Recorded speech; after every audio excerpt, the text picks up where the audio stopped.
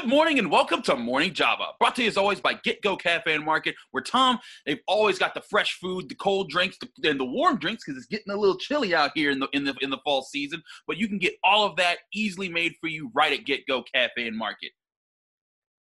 Yes, we have plenty of Get Go's where I live, and I'm a loyal member. Get my gas there all the time.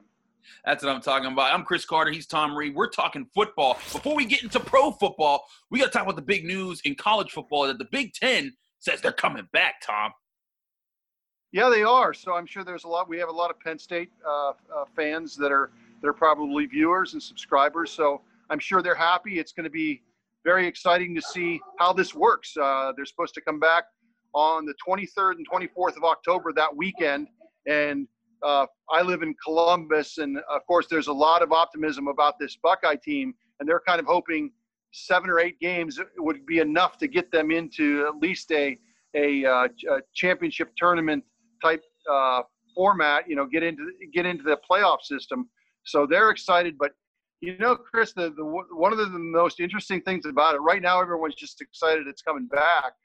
But you know, one of the stipulations here was if you test positive, it's a 21-day out. So you're out for 21 days.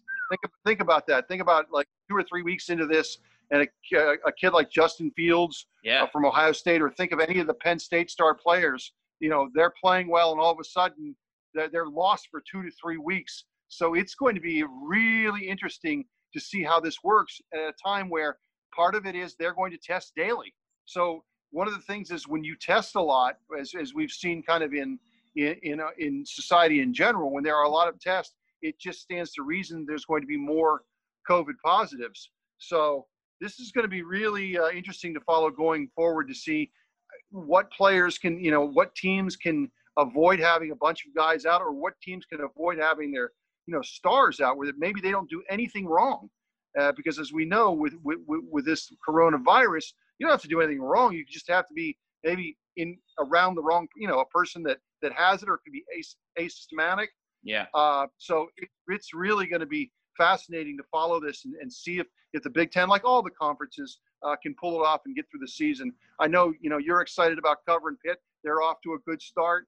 And, you know, I'm sure the same thing's theirs. Can they finish the season?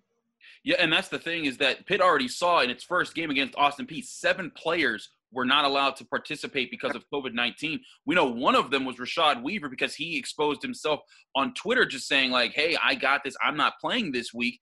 But he also exposed, I mean, their testing system, they take 4 tests a week, so it's not daily, but they take the way Narduzzi explained it was Sunday, Wednesday, and then 2 on Friday. And those 2 on Friday are meant to, you know, kind of counterbalance themselves if a player is tested negative for the entire week. But when you look at this, you know, the ACC's rule is 10 days from the first positive test, which in Rashad Weaver's case would be last Sunday. So we'll see if he's available for Saturday's game against Syracuse.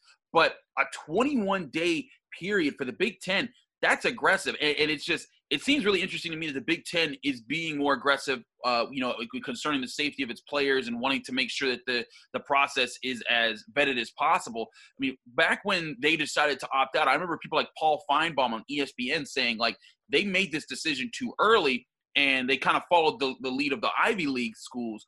And now that the Big Ten's like, okay, we want to get back in here. I'm really interested to see how that plays out. You're absolutely right, because I want to see players like Justin Fields get a chance this year. I love the way he played last year, and I wanted to see his growth this year. I'm really interested to see how this plays out, what teams are available, because we heard Ed Orgeron, the coach of the national champion LSU team, he said most of his team has already gotten it, which is just poof. What's that? I don't know if he was trying to say that they have achieved herd immunity or what his point there was. Yeah. But yeah, it's yeah, I heard the same thing, Texas Tech, and we've already seen a handful of cancellations and stuff like that. So, and especially, again, going back to the Big Ten, let's say Penn State has a great start to the season. They think they've got a shot at the playoffs, or Ohio State thinks they have a shot.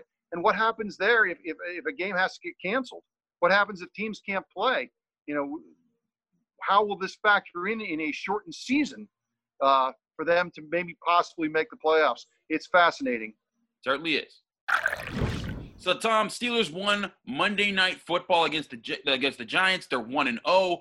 Dale and I have talked about some of the top players of that game, but one of the players that really stepped up, of course, was Benny Snell at running back. He got to play a lot more because James Conner tweaked his ankle during the game, and he took advantage of it. He took 19 carries for 113 yards, no touchdowns, but he was a huge part of that fourth quarter effort where the Steelers were able to grind out the clock. He had a 30-yard run. And this was a really good showing after, what was a questionable rookie season last year. Benny Snell said, hey, he dropped a lot of weight coming into this year, and then he showed, hey, he can play some football, and had a really good showing against the Giants.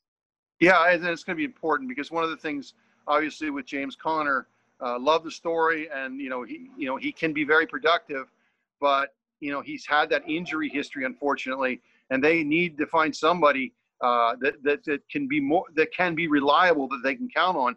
Now, if Snell can, again, it's one game, right? But if he can give them something like that each week, that will be a big jolt for them. And he put in a lot of work into his off-season program to drop 12 pounds. Mm-hmm. I know how hard he was working. I live in Columbus. He was back here in Columbus working 2-3 times a day. Going back to his old high school field, just doing all kind of speed and agility drills. I think did some work with Ben Roethlisberger. I think he came down and kept coming back and did some things when Ben was throwing. So he's really tried to. I think he's tried to shed this image too of a short yardage back. Mm-hmm. Guys comes into the league. It was like you said, his first year he was on the team, but he wants to be a bigger part of it, and certainly. The first showing was very very productive, and I'm sure he's going to get more opportunities Sunday against Denver. What do you think about? It seems like he's following the progression that we've seen with the past few Steelers backs. When Le'Veon Bell was drafted by the team in 2013, he had a decent rookie season, but then he dropped weight in his second year and he became a superstar in 2014 for the team. And then James Conner, his rookie season, didn't really get to do much, one, because he was backing up Le'Veon Bell, but in 2018, his second season, he had a huge year and he was on pace to hit 1,000 yards if it wasn't for the injury towards the end of the season.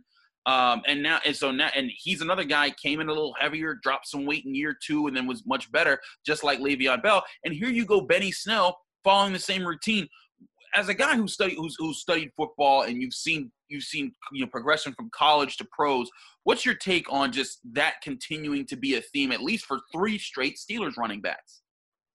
Well, yeah, it's you always hear the expression you make your greatest jump between your first and second year in the league, and you're right. And I think when Benny left last season after the end of the year, that was one of the things the Steelers talked to him about. You need to maybe lose a little bit of weight, and he was very aware of just what you mentioned about what happened with Le'Veon Bell and with Conner, that they slimmed down and then really took off. Again, it's early and it's one game, but it's an encouraging sign. That they can have a guy that steps in and plays, that can certainly at least spell James Conner once he gets healthy again. I thought the other thing we should mention, at least here, was that was a heck of a blitz pickup, right? It was amazing. Touchdown. Yes. That's the kind of plays that really, I'm sure, just jump off the screen when coaches are grading their players, especially with young guys. As you know, young guys tend to miss those type of blocks. And that was a big play, not only because it led to a touchdown, but it also kept his quarterback clean. No, you're absolutely right. And that's something that he struggled with last year, and Tomlin noted that he needed to improve. So to see in his first game of the season, no preseason, and a limited training camp with all the experience they had to go through, for him to show, hey, he can step up, pick up the blitz, and give Ben Roethlisberger. And again, that block was on Ben Roethlisberger's first touchdown pass coming off the elbow surgery. So huge for him to do that. And you really got to, as for a first game of showing his progress with the Steelers, I think he did a great job. Agreed. Tom, it's Thursday Night Football in a battle for Ohio. The Browns and the Bengals both 0-1. Baker Mayfield and the Browns getting blown out by the Ravens in week 1. The Bengals, so close, missed a field goal in the last seconds against the Chargers. But this is going to be an interesting battle because both teams have young quarterbacks. They're trying to establish a new term this season. What's your take just looking at how this game is going to play out for you? Well, after the Browns, I don't think anyone's surprised that the Browns lost to the Ravens. We all know how good the Ravens are supposed to be this season, but I don't think that they thought that they would be embarrassed to the level that they were, and that was a very poor showing. And just after 1 week here, there's already again, thoughts of, is Odell Beckham Jr. going to be here long term? At what point does Baker Mayfield and he have to have chemistry? And also, Baker Mayfield has to be better than he was and in what he showed. There weren't a lot of positive signs in that game. It was embarrassing performance by the special teams. They tried to fake punt that did not work early in the game. This is a big game for them. You wouldn't call it a must-win, but if they go 0-2, and including a loss against the Bengals at home, there's going to be some serious questions about this team. And the phrase around these parts is it's getting to be December in Berea, which always means we all know how Browns seasons always end. They're going to have 6,000 people up there because of COVID on Thursday night or tonight, but that's usually what they have at the end of the season in December.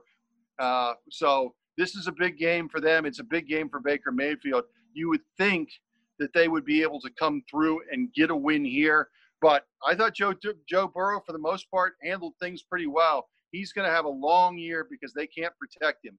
That offensive line did not look good. Joey Bosa had a really good game. He's going to have to take his lumps, but I thought he hung in there and had really his best drive was at the end of the game. He had a potential tying touchdown called back on offensive interference. So I liked a little bit about what I saw from him. He's ran for a touchdown.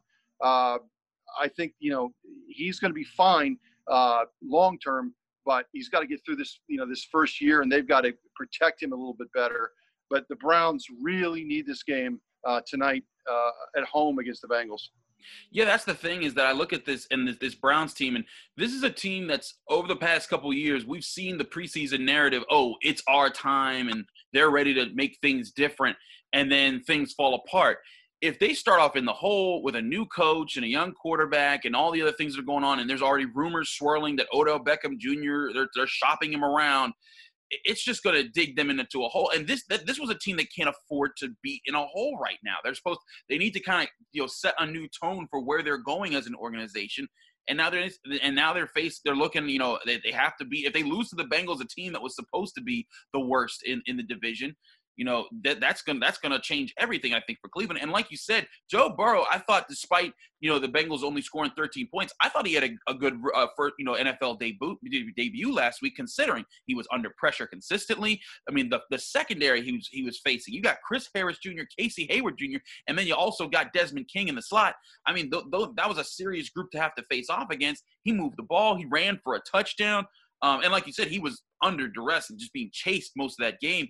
If Baker Mayfield gets outshined by Joe Burrow at home and with everything going on, I think it's gonna. I saw people. I think it was Bomani Jones brought it up on ESPN. It's gonna make his seat a little bit hotter, when it comes to these situations, because while everyone is thinking, well, he's the franchise quarterback, if it's another season of losing and not getting things done, I have to think that somebody's thinking, well, maybe things should be shaken up in Cleveland. No, you're absolutely right. And remember, and this always seems to be the case every year or two, but the people that drafted the people that drafted Baker Mayfield are gone. Yeah. The coach was not here. If they really play poorly this year, and probably means that he played poorly this year, you could see change. Again, I don't want to overreact for one game, but they've got to get it going. They have Cincinnati tonight, and they have Washington next week. Those are kind of, you look at it and say winnable games. We all know sometimes you look at a schedule and then 2 months later say, boy, that team ended up being a lot better. Washington gets a win last week, but they need to win these next couple games because their schedule gets a lot harder. No, I agree. Those are must-win games because people talk about you got to beat the teams that you're supposed to beat.